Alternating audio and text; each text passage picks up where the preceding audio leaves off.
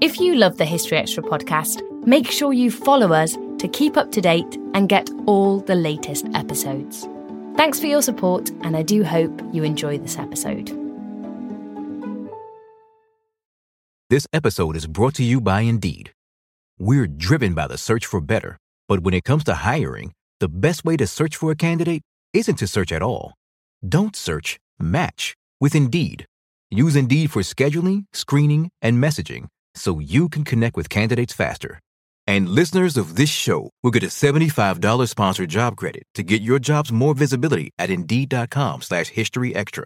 Just go to Indeed.com/historyextra right now and support our show by saying you heard about Indeed on this podcast. Terms and conditions apply. Need to hire? You need Indeed. Hey, it's Ryan Reynolds, and I'm here with Keith, co-star of my upcoming film, If, only in theaters May 17th. Do you want to tell people the big news? All right, I'll do it. Sign up now and you'll get unlimited for $15 a month and 6 months of Paramount Plus Essential Plan on us. MintMobile.com/switch. Upfront payment of $45 equivalent to $15 per month. Unlimited over 40 gigabytes per month. Face lower speeds. Videos at 480p. Active Mint customers by 531.24 get 6 months of Paramount Plus Essential Plan. Auto renews after 6 months. Offer ends May 31st, 2024. Separate Paramount Plus registration required. Terms and conditions apply if rated PG. When you need mealtime inspiration, it's worth shopping Kroger, where you'll find over 30,000 mouth-watering choices that excite your inner foodie. And no matter what tasty choice you make, you'll enjoy our everyday low prices, plus extra ways to save, like digital coupons worth over $600 each week. You can also save up to $1 off per gallon at the pump with fuel points. More savings and more inspiring flavors make shopping Kroger worth it every time. Kroger, fresh for everyone. Fuel restrictions apply.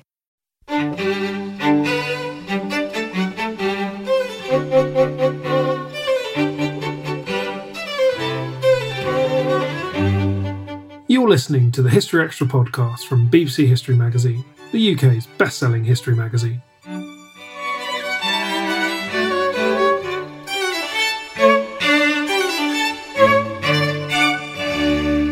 I'm David Musgrove, and welcome back to the third of our four-part podcast mini-series, a medieval masterclass with the historian Dan Jones. This was first recorded as a virtual lecture programme in the late summer of 2021, when Dan's book, Powers and Thrones, A New History of the Middle Ages, had just been published. And over the course of 4 episodes, I asked Dan to take us on a journey through the 4 ages of medieval history, from the collapse of the Western Roman Empire through to the dawning of Renaissance ideas and religious revolution.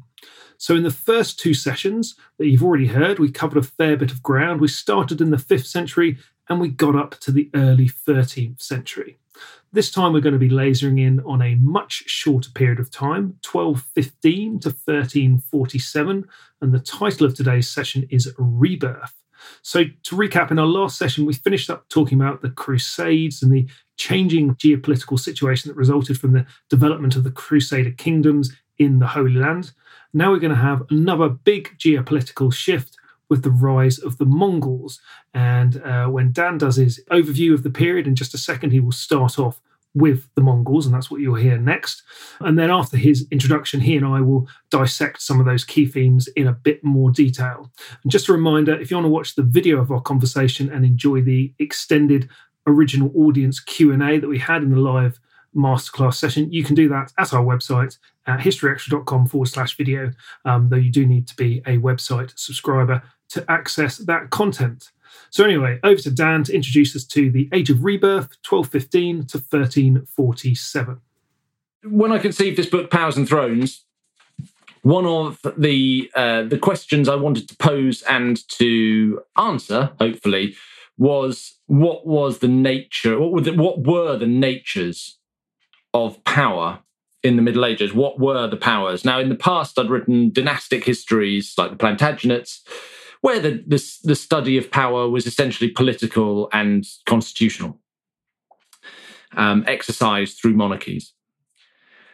I'd written books about the Templars and Crusaders, in which power was still somewhat political, but also expressed in military terms and in faith terms. But I was conscious that that's actually quite a narrow vision of any society, including medieval society, including the Middle Ages. And what I've really wanted to do in Powers and Thrones, and that's why that little S is there, is to explore the multitude of different powers that shaped the medieval world. And that's what this section of the book and this episode of this masterclass is going to do. We're going to range across quite a lot of territory. I mean that geographically as well as thematically. We talked in the first masterclass about the inheritance of Rome, and I posed the idea that in the early Middle Ages, it was the forces of Islam, the first Islamic caliphates, the rise of the Arabs, that this was the military power, the imperial power that had the best claim to be the true inheritors of the Roman Empire in the West, in the Mediterranean world. And that certainly, I think, I believe that holds true for the early Middle Ages. But by the time we get to the later Middle Ages, the 12th and 13th centuries, there are new powers, military powers at large in the world. And the greatest of those is the Mongols. The Mongol Empire, established by Genghis or Chinggis Khan around the turn of the 12th into the 13th century, expanded at breakneck speed by Chinggis Khan, by his generals, by his sons, and then by the successor Khans, such that by the middle of the 13th century, by the 1250s, 1260s, the Mongols are indisputably a global superpower. They've assembled the biggest contiguous land empire that the world had seen to that point, and they briefly, for a couple of generations, held it together before that empire split into four, with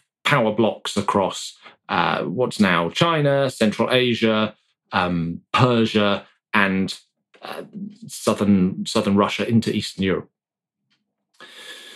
The legacy of the Mongols to the medieval world was enormous, and the effect that the Mongols had on the medieval imagination, particularly in Western Europe. Now, the Mongols never made it to Rome and Paris, although Mongol Khans were often keen to suggest that if they fancied it, they just might. They never made it into Western Europe. However, there was a deep fascination with the Mongols, and that was tinged with apprehension of the Mongols on the part of Christian kings. There was also an enduring and pervasive fantasy among popes and among kings that the Mongols were somehow the fulfillment of a prophecy, the prophecy of King David or possibly of Prester John. This faraway king just over the horizon who either was Christian or might be converted to Christianity, and who could be persuaded to join forces with the crusading Western powers of Western Europe and the Mediterranean world, and these two could go and crush between them the forces of the Islamic world, who provided the bulk of the opposition in the Near and Middle East during the crusading period. The Mongols also, by virtue of their merciless tactics in conquest and the sheer size of their conquests, established what's sometimes called the Pax Mongolica. So this is similar to the Pax Romana or the Pax Britannica. It's the idea that an enormous empire provides a peace within its borders, no matter how fiercely or ferociously or pitilessly or mercilessly this empire has been established, that once established and held, it provides a peace within its borders. And there was the sort of the trope, the myth about the Mongol Empire was that a woman could walk naked with a gold vase on her head from one end to the other and not be molested or robbed or mistreated in any way, because of the fear of the inhabitants of the Mongol Empire held for the wrath of the Khans. Okay, so the first power that we're going to discuss in this masterclass is really the greatest military imperial power of the later Middle Ages, arguably of the whole Middle Ages. That's the Mongols. Now, from there, we're going to shift our focus somewhat thematically, because the next three chapters of Powers and Thrones, which follow on from the Mongols, are entitled Merchants, Scholars, and Builders. These are all chapters about the ways that power can be expressed in terms that are not solely military. And we'll get into the weeds of what that means, I think, as the masterclass goes on. What I'd say is that they follow each other somewhat sequentially. So the chapter about merchants begins with Marco Polo, and we can trace a line from the establishment of the Mongol Empire to an increasing interest in and busyness in trade between the Mediterranean world and the Far East, which was aided by the stability that a large Mongol empire gave across the Silk Road. But the chapter about merchants and the study of merchants in the later Middle Ages takes in far more than simply trade networks between the West and the Far East. It's also about the rising sophistication and the growing sophistication of financial institutions, financial instruments, companies, merchant banks, organizations that can facilitate credit transfer across borders. All of these in the 12th and 13th century began to really gain momentum, and the medieval world developed an economic sophistication that it had lacked since arguably the fall of Rome, and an interconnectedness as well. So we can talk about that, and I deeply hope that in the course of talking about medieval merchants, we'll get on to my pet favourite medieval figure of them all, who is Dick Whittington, the 15th century merchant extraordinaire and politician extraordinaire, who shows us how commercial power can actually be allied with political power, and these things can come together. The other two groups I want to talk about are scholars, because around the same time, the 12th and 13th centuries see the rise in the West of the universities and a renewal in intellectual inquiry and philosophical inquiry, and a sorting out of how new or revived interest in scholars from the ancient world, particularly such as Aristotle, how the revival of old learning could be squared with thinking about biblical texts and the dogma of the Latin Church. So we can think a little bit about that, because I think that the rise of the universities is one of the legacies of the medieval world, which we still feel very profoundly today. Last week, I was staying up in Cambridge because I was talking in Ely, and I stayed in my college, Pembroke, which was founded in 1347, just at the end of the period we're going to be discussing today. And I was filled with the sense as we were there of not quite that I was walking into a medieval institution, but there is an enormous sense of continuity in the oldest universities in this country and across Europe that dates back to the Middle Ages. And the first universities, Bologna, Oxford, Paris, really set a template that we are still, to a degree, operating within today. There is a continuous line back to the Middle Ages in the way that we organise learning at universities. And the final thing I want to talk about is building, because that, somewhat like what I've just been saying about universities, that is also something that links us very tangibly and visibly with the Middle Ages today. We can, so if we want to, as it were, step back in time and travel back to the Middle Ages, the best way perhaps to do it is to go and visit either a castle or a Gothic cathedral. And thousands, tens of thousands, hundreds of thousands of people still do exactly that every year, because whilst it can be difficult to put ourselves in an abstract sense back into the Middle Ages and to try and understand and inhabit medieval worldviews, it's very easy to go and buy a ticket for £7 or £8 or whatever it costs and go into one of these buildings and experience some of what it would have been like to walk on a specific geographical spot 5, 6, 7, 8, 900 years ago.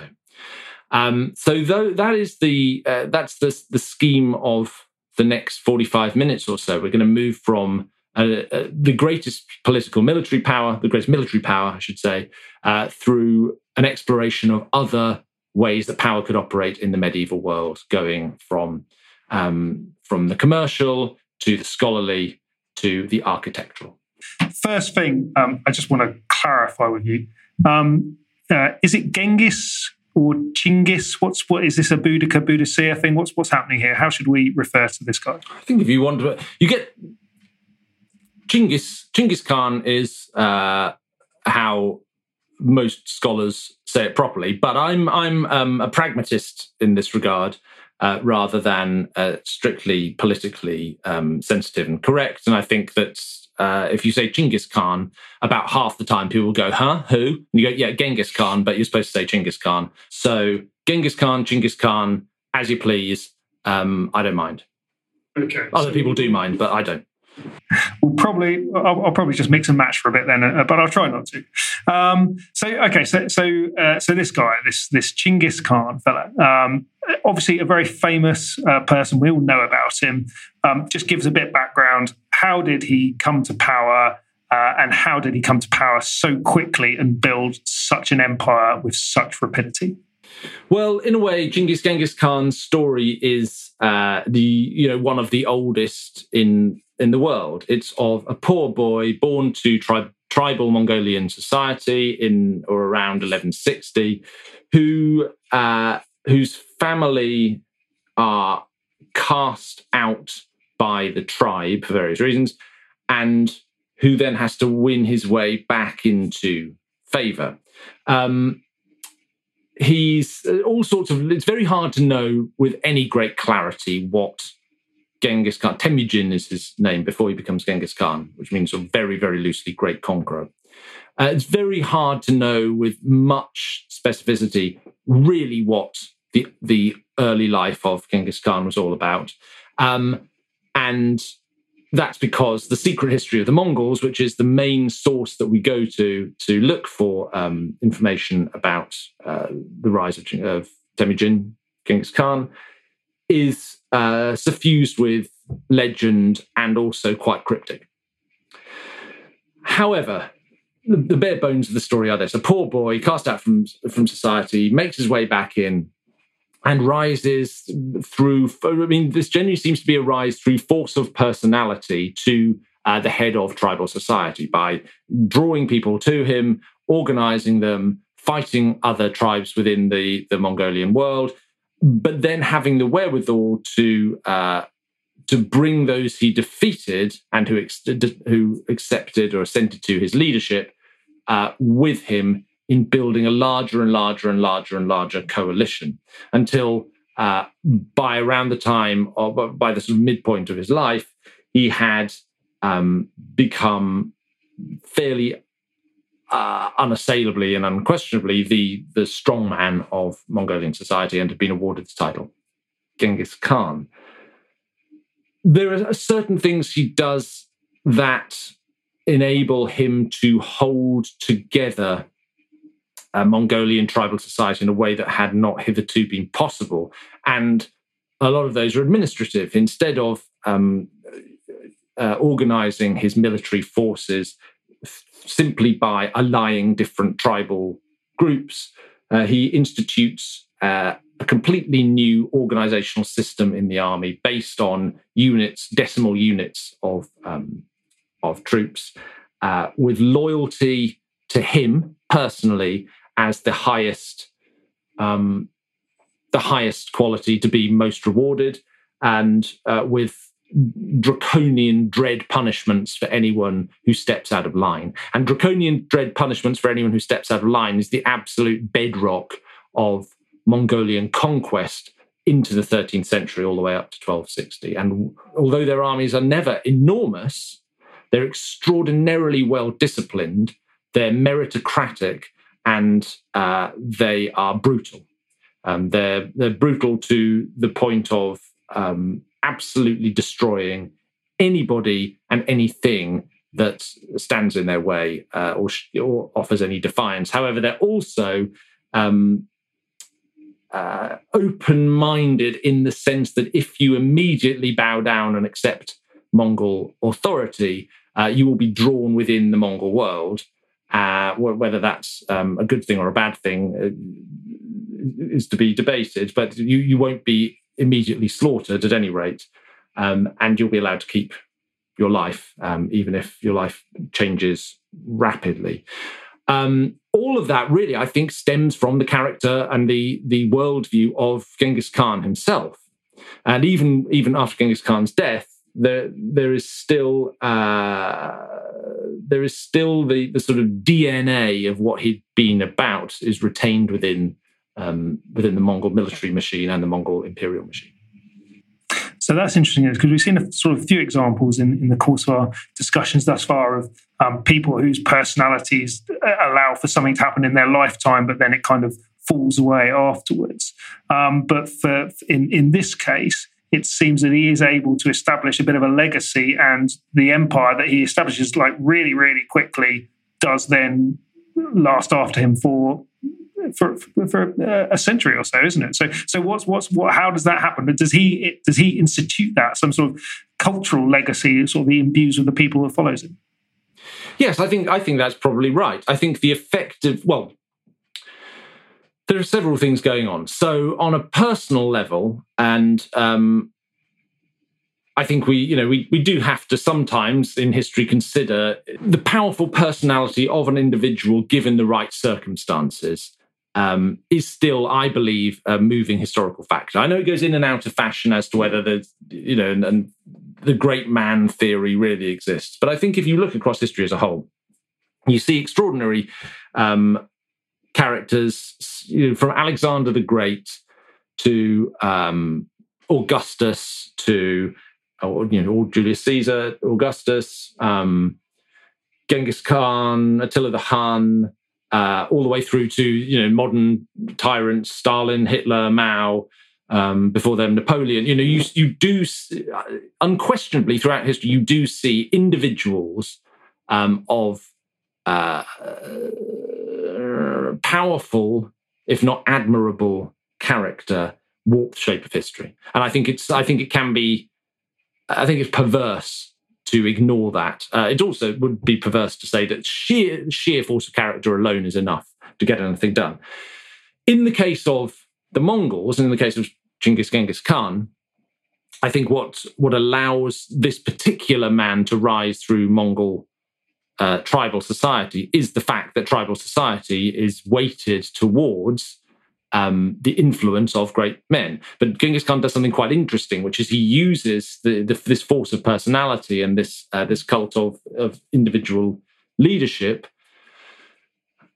and then changes the way that Mongol, certainly military organization, but also tribal organization works. So he rises up through one system and then changes the system after him, sort of pulls the ladder up. So the system having been perfectly primed for him, he then amends so it's sort of purely or it's conceived as being purely meritocratic, very organizational rather than sort of tribes being locked together on an ad hoc basis. You have the organization of the army in groups of 10, groups of 100, groups of 1,000, and there is a clear, quite modern military structure to it, which is organized on, as I say, broadly meritocratic principles.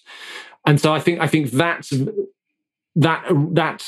insight at the beginning is what creates a war machine, which then,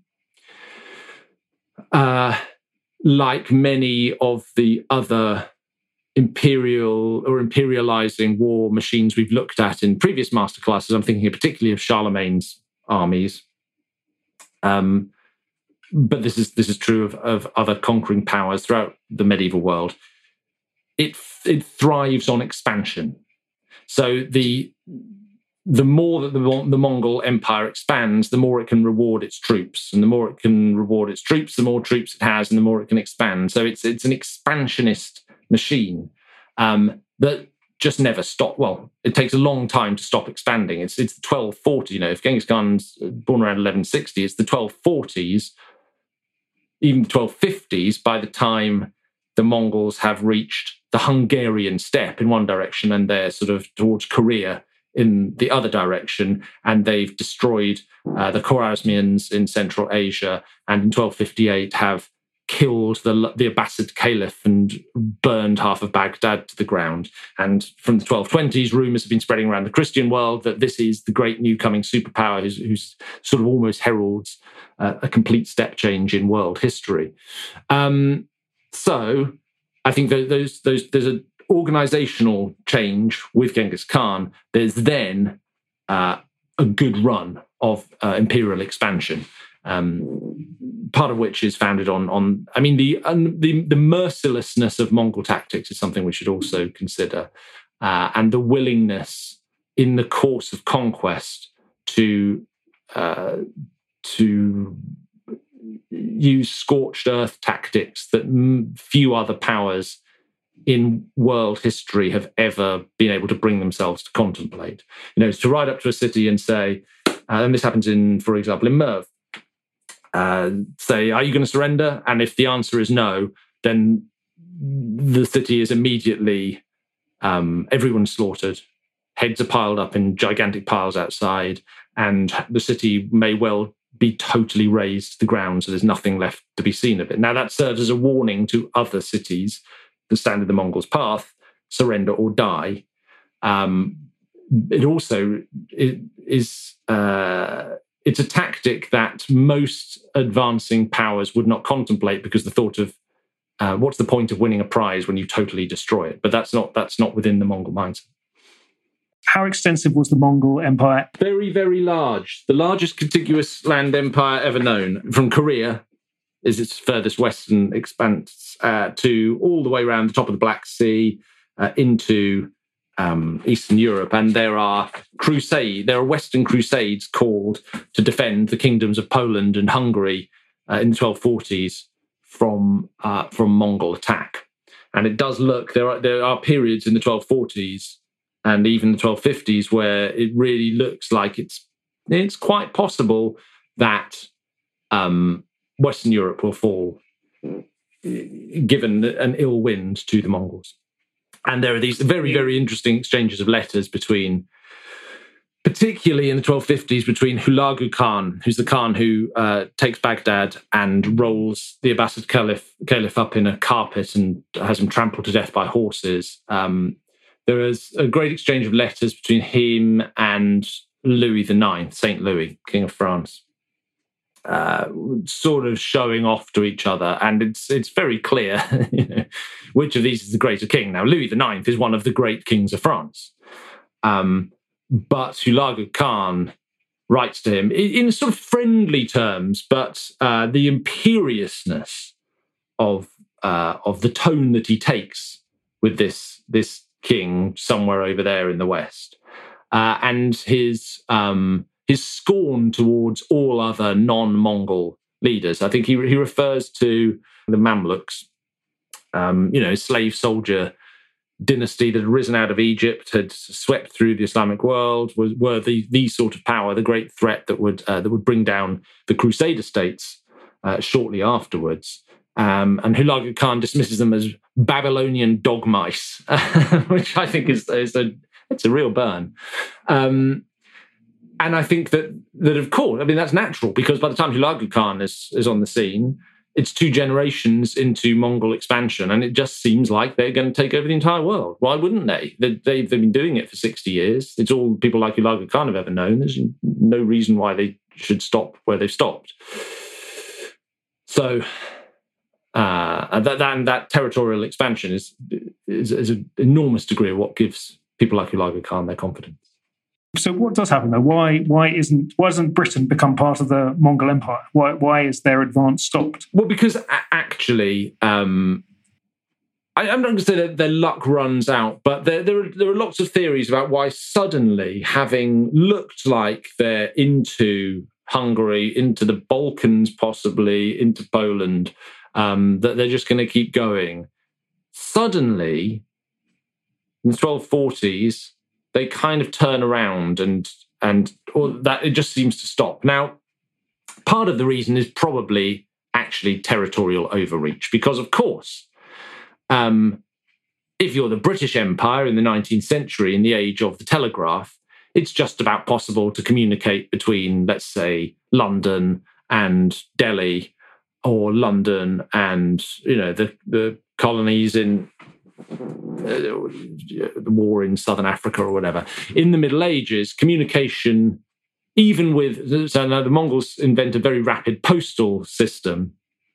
Even given that, communication is necessarily difficult between the Mongol capital in what's now Beijing and Legnica, which is where there's a big battle in the 1240s between the Mongols and the Christian powers of Eastern Europe. So the sheer size eventually becomes unsustainable.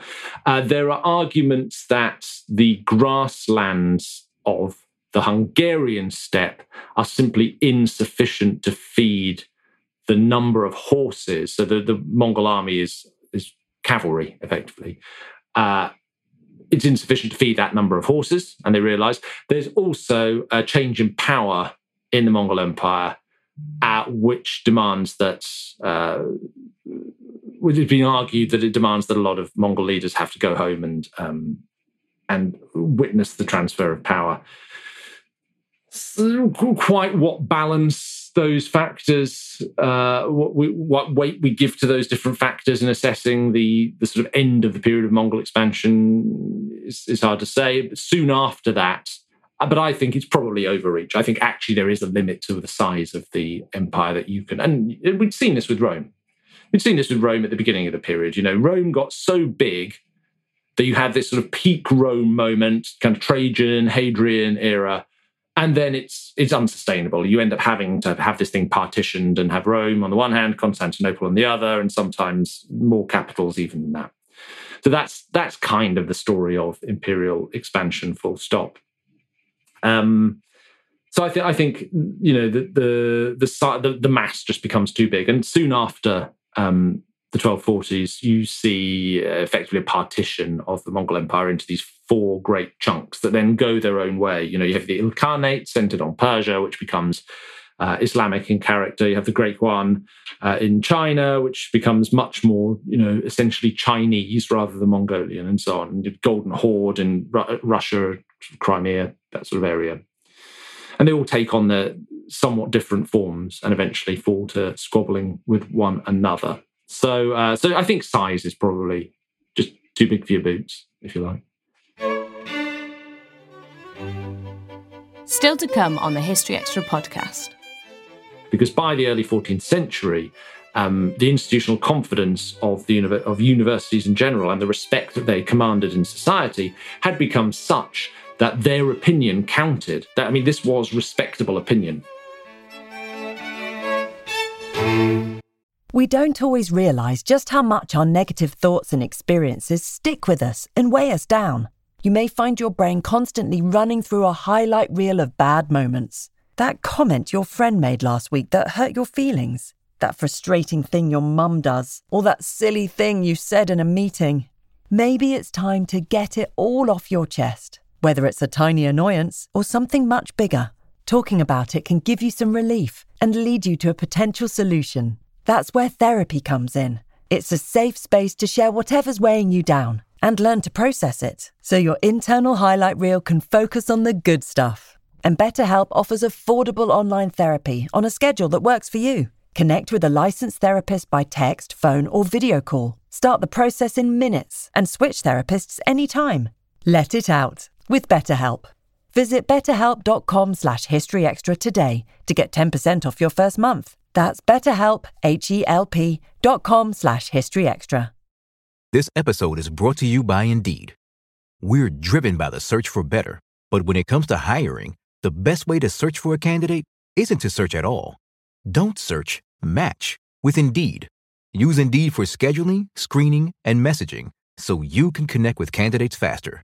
And listeners of this show will get a $75 sponsored job credit to get your jobs more visibility at Indeed.com/historyextra. Just go to Indeed.com/historyextra right now and support our show by saying you heard about Indeed on this podcast. Terms and conditions apply. Need to hire? You need Indeed. Let's talk about this concept of the Pax Mongolica. It's an interesting thing. to nick a phrase from another period, what did the Mongols do for us? Well, if we're looking at the Mongol expansion from the West, so rather than looking at it from the Mongol point of view, but if you're looking at it from the West, it's kind of interesting.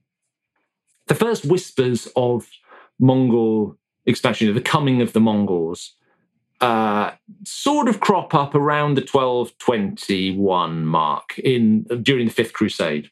So the Fifth Crusaders in 1221 are down and trying to take Damietta in the Nile Delta, and not having a particularly good time of it. And they're there for ages, and it's a bit of a relentless siege that doesn't end especially well. Put the details of the Fifth Crusade aside. What's important is that during the Fifth Crusade, these whispers start to filter through that out there over the horizon in the east is King David Prester John, one of these mythical Christian warriors who's coming. And so, and this is seen as a great boon and a great positive. And immediately people start thinking, well, how are we going to get in touch with this King David who's conquering everyone that goes before him? How can we take advantage of this? This must be a good thing, right? It's a great military power that is potentially an ally for the force of the Crusaders against the Ayyubids in this case. Al-Kamil, Saladin's nephew. Of course, it doesn't turn out like that at all, but there is still this initial sense that this what turns out to be a rapidly expanding Eastern Empire controlled by the Mongols is going to be a good thing. There are wobbles in the 1240s, as we already said, when it looks like that actually this is going to be very, very dangerous indeed for the West, for Europe. By the 1260s, there's a sort of pragmatism which again sees the Mongols as potentially allies to save the Crusader states from the Mamluks. So that's the first part of it, that this expanding empire looks, particularly from a Crusader perspective, like it might just be a good thing. It might be a positive if you can handle the Mongols correctly and maybe convert them to Christianity. But the other interesting thing to look at is the trade implications of the Mongol Empire. Because around the time, so 1260s, when the Mongol Empire has sort of is reaching its territorial peak, there's a revolution in Constantinople. Now, in Constantinople in 1204, the Fourth Crusaders had deposed the Byzantine emperor and placed a Latin emperor of Constantinople on the throne. That process is reversed in the 1260s, and there's a Greek Byzantine restoration in Constantinople. And that causes significant problems for trade because Latin Western traders there's a bloody revenge is being taken against them.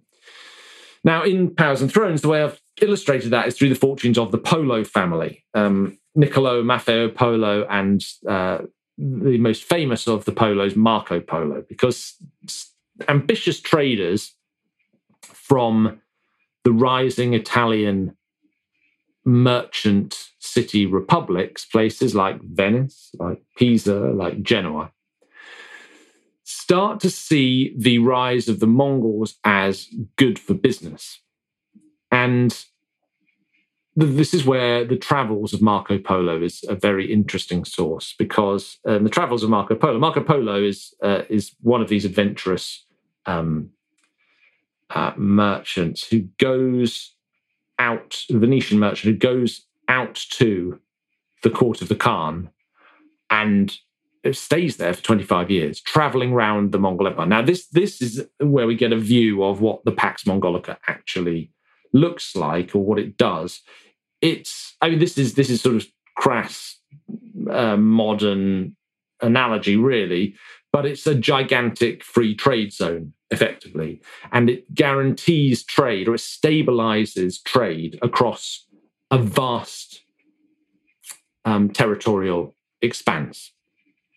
And so Marco Polo, when he's in the service of the Khans, is able to travel around observing. he works for the Khans, but there are Western traders at work in the Mongol Empire, and the trade is going back and forth between East and West during the Mongol Empire, during the high point of the Mongol Empire.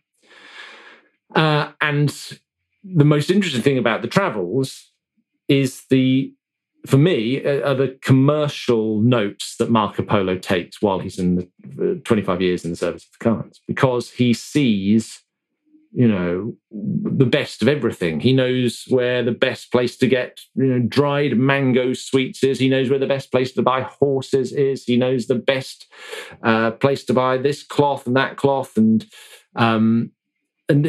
he gives you the sense of the vastness of the Mongol Empire, really containing everything under the sun. And he's greedily interested in it to an extent as an aspiring Venetian merchant, or certainly the member of an aspiring Venetian merchant family. And so basically, as you sort of outline in your book, it's kind of Marco Polo's work is a book of trade secrets and tips, isn't it, for people who want to flog stuff around the world. And that's quite interesting because it ties us into the next theme, the next chapter of your book, the commercial side of things, the commercial revolution, which is a sort of a historical concept. You just mentioned those Italian city-states. We haven't really heard much about them. How have they come into the picture? Where do they appear from, and how do they foster this new interest in commerce? We could start the story of them in a number of different points. By the time of the First Crusade, so the late 11th century, the Venetians, Genoans, and Pisans, with Genoese and Pisans, have, because particularly of their seafaring abilities and their geographical location on the coasts of northern Italy, looking, east and west, they've started to exercise a high degree of political power despite their tiny territorial footprint. And as the later Middle Ages unfold, you start to see Genoa and Venice, Pisa, Florence, Amalfi, among others, as serious players in the Mediterranean world. So despite their tiny territorial size, as compared to, let's say, the kingdoms of England or France or whatever, they are the sort of rampaging capitalists, as it were, of the medieval world, and that gives them enormous power.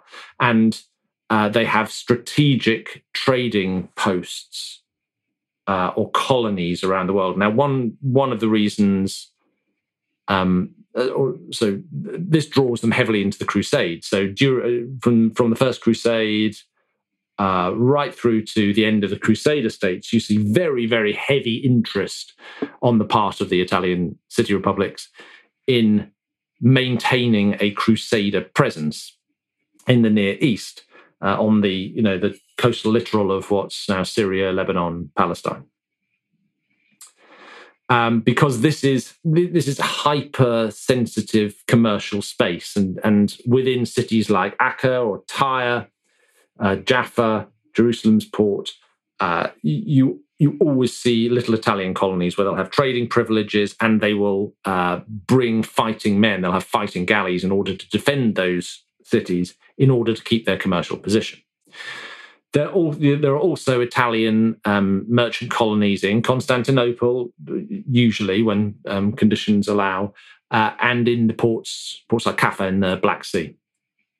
And that enables a sort of like chain of trading posts to operate from the Mediterranean into the Black Sea, and joining up with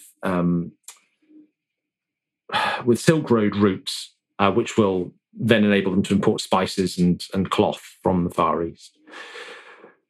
So, so from about the 11th century, and certainly by the 12th and 13th century, they are extraordinarily powerful players. And we should also include Florence, which isn't a maritime power, but Florence becomes incredibly important as a banking power. Well, let's pick up on that, because as you talk about in your book, Florence is kind of the center of a lot of banking activity. And I suppose that leads us into talking about the innovative financial instruments that were developed to enable these commercial players to operate in an environment when actual physical travel took a long time, particularly when you've got this vast distance that you might be wanting to track goods across.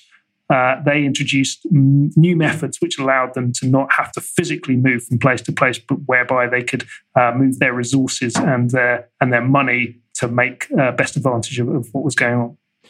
Yeah, that's right. And so you see, a good example to illustrate this, and one that I use in the book, is the case of England. So England's involvement with Italian banks in the 13th and 14th century is a super interesting way of seeing how sophisticated the medieval economy gets in the 12th and 13th century. So what's England good at in the 12th and 13th century? Well, what does it produce? Well, its biggest export commodity is wool. England's a great place to graze sheep. And there are lots of monasteries, lots of particularly Cistercian monasteries, where sheep grazing is big business. Exporting wool for manufacture into cloth, often in Flanders, and then that cloth will then be sold in Italy, often, but in other markets around Europe. This is such enormous business that the Crown maintains a very, very close interest in the import-export of wool sacks. It's always a huge part of government revenue, taxing wool sacks as they go out of the country. And inevitably, it becomes interesting to other rich merchants around Europe. Now, think about the practicalities for a second. If you want to buy wool, turn it into cloth and sell it, buy English wool and sell it and sell the cloth manufactured from it in Italy, that requires, in an age without easy credit transfer and the internet and stuff, quite a lot of moving, or it could require quite a lot of moving stuff around and moving people around and moving salesmen around. But what develops in Italy, and particularly in Florence during the 12th and 13th century, is a growing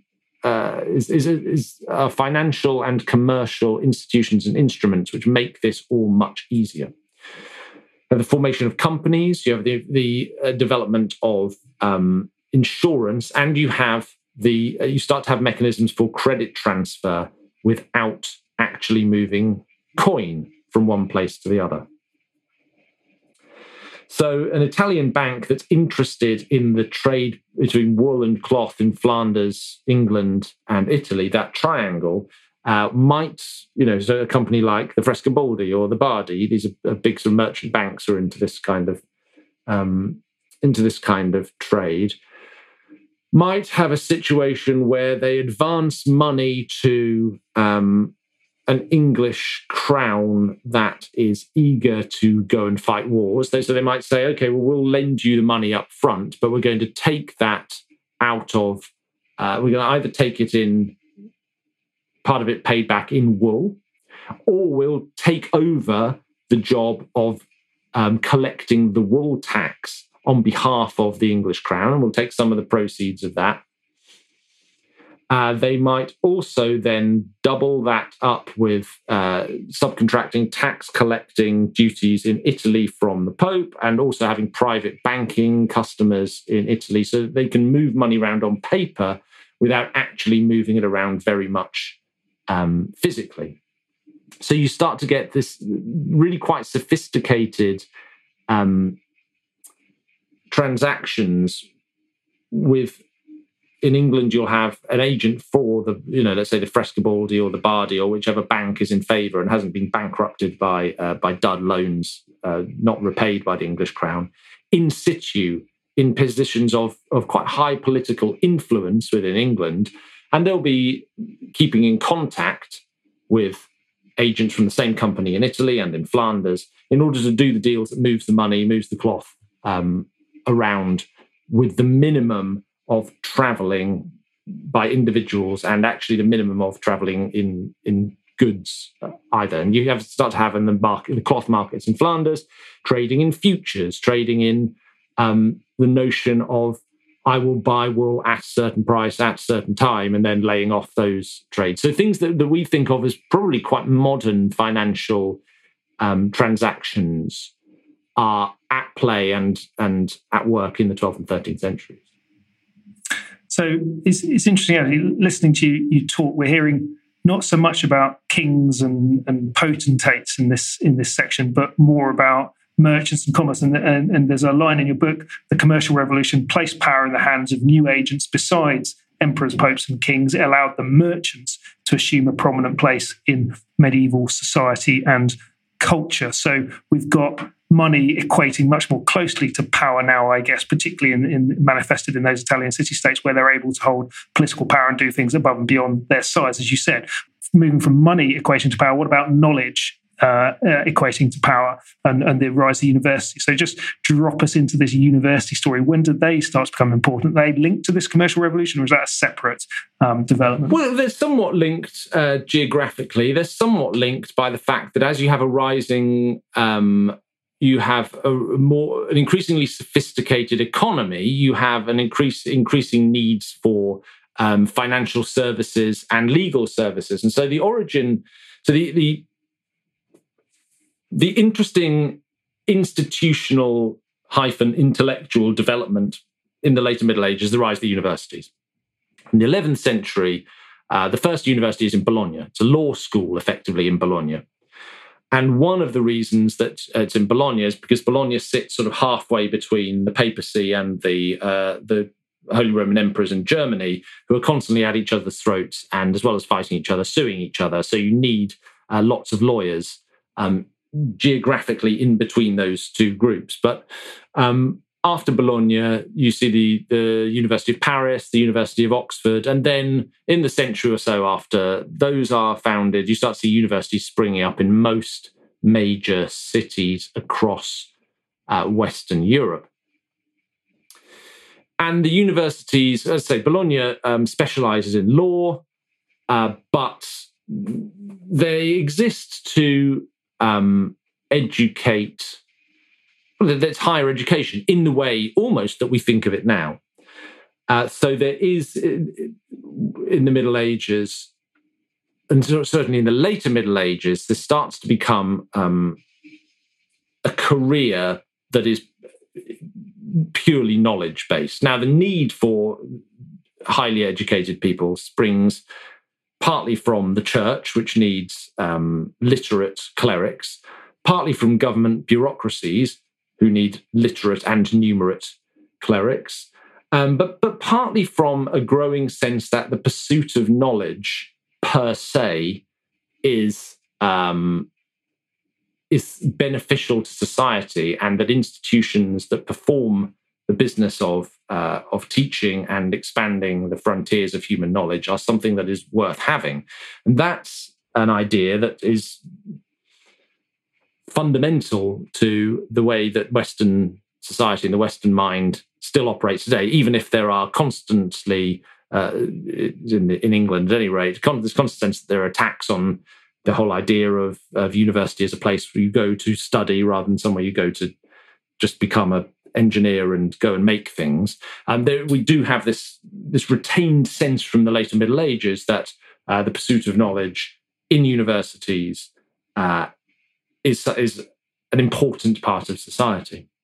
Now, allied to that in the later Middle Ages is also, and this ties into the Crusades, is also a flood back into Western Europe of the works of writers who hadn't really been seen in Western Europe for hundreds of years, and chief among them Aristotle. Now, the sort of ancient Greek, the pagan philosophers had gone out of fashion at the end of the early Middle Ages, as knowledge became the monopoly of an increasingly narrow-minded Roman Catholic Church, and as knowledge was the preserve of monks in monasteries. Now, universities are still heavily Christian organizations. And if you think about an Oxbridge College today, of course it is. A college was initially a college of priests. A college, it was designed for churchmen to study. However, there is a growing appetite in the later Middle Ages or a growing comfort, at any rate, for the works of pagan scholars.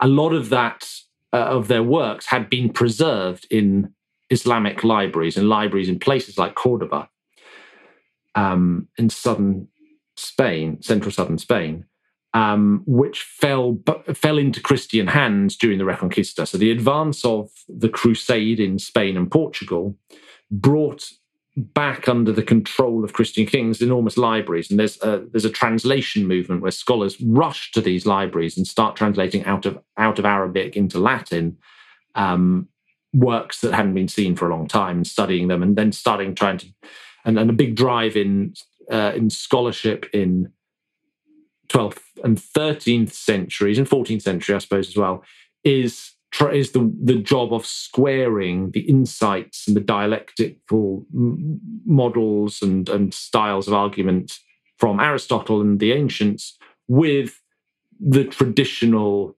interpretations of Christian scripture. How does all that manifest itself in power? Well, the example that I use in Powers and Thrones is the Templars. Now, the fall of the Templars, which is something I've written about at length elsewhere, in Paris, driven by the French crown at the start of the 14th century. It's a story that's been told by me and by others many times. Effectively, it's about the King of France and his ministers deciding they want to bring down the Knights Templar for various reasons. But in order to do that, they have to go through a judicial process in Paris and elsewhere.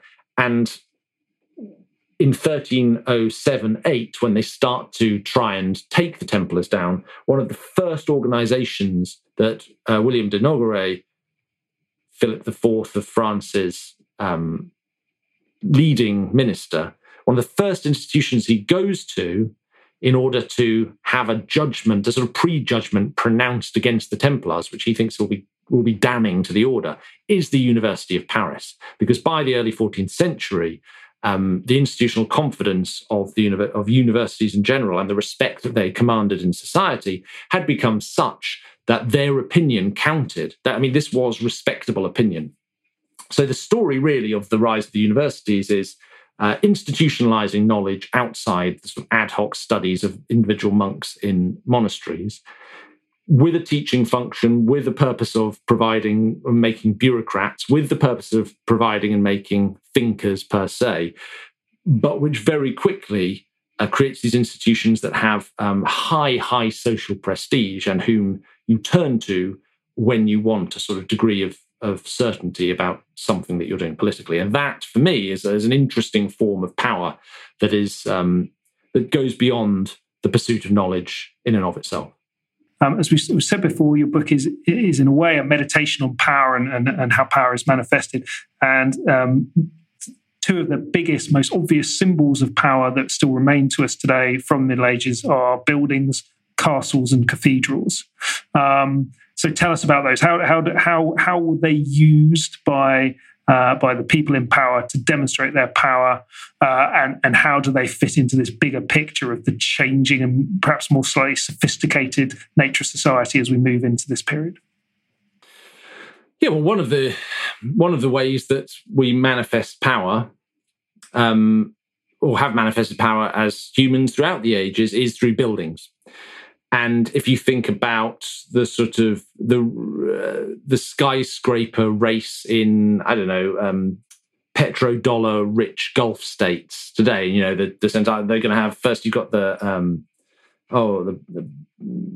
Burj Al Khalifa, the gigantic one in Dubai, and then Saudi are building the Saudi Tower, which is going to be a kilometre high. It's a really elemental way of expressing wealth, and through wealth, power. And that's no different in the Middle Ages. And the two most iconic types of building that remain with us from the Middle Ages are castles and cathedrals.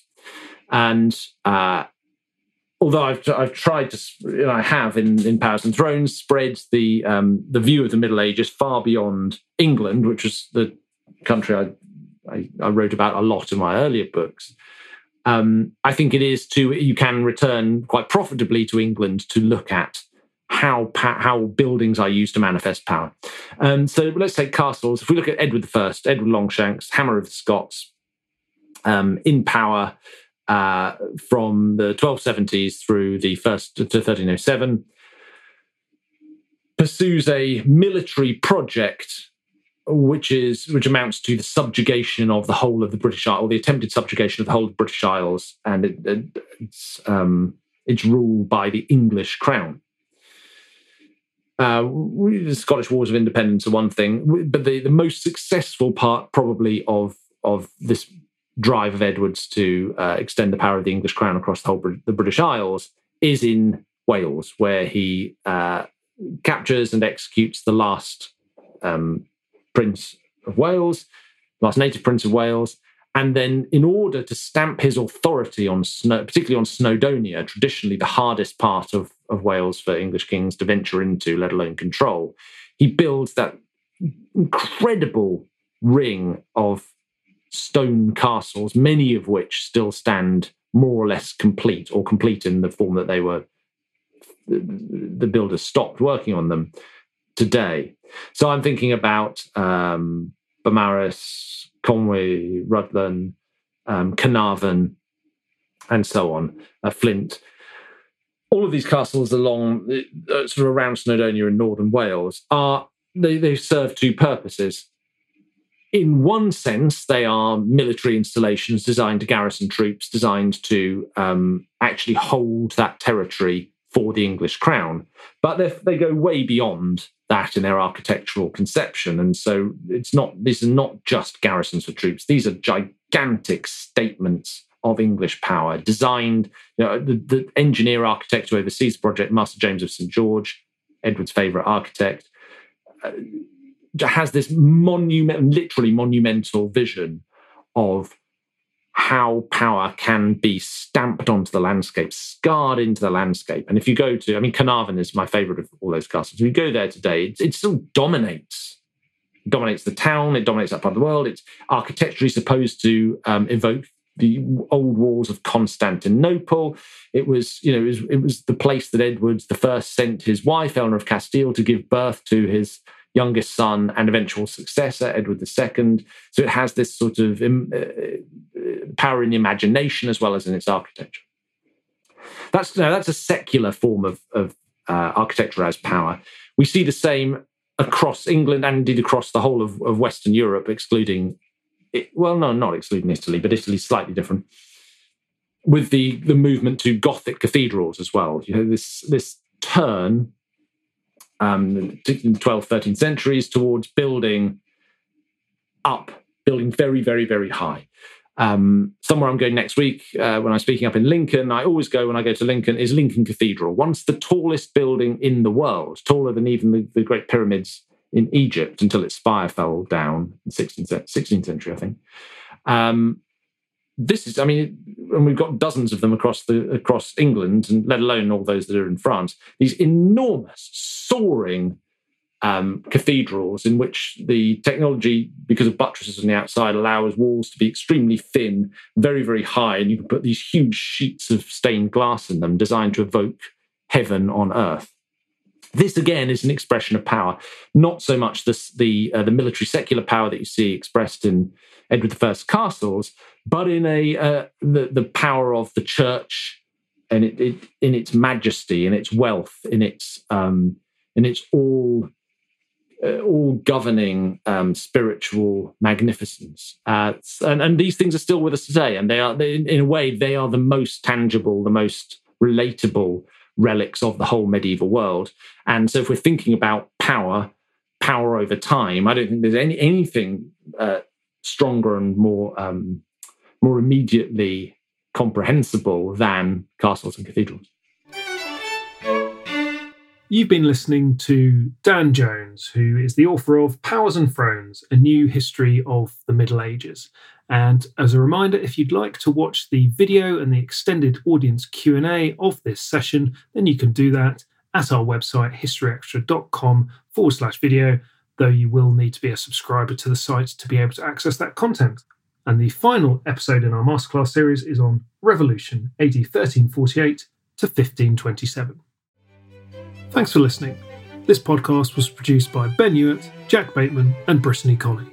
To find more of our history content and podcasts, go to historyextra.com.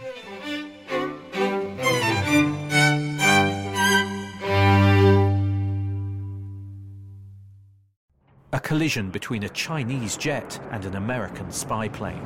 He came and rammed into our left wing. With relations increasingly strained, what are the chances of things spinning out of control? The Western world was asleep. I'm Gordon Carrera. I'll be exploring the friction in this most important of relationships and asking, has the West taken its eye off the ball? You cannot ignore China. From BBC Radio 4, this is Shadow War, China and the West. Listen wherever you get your podcasts.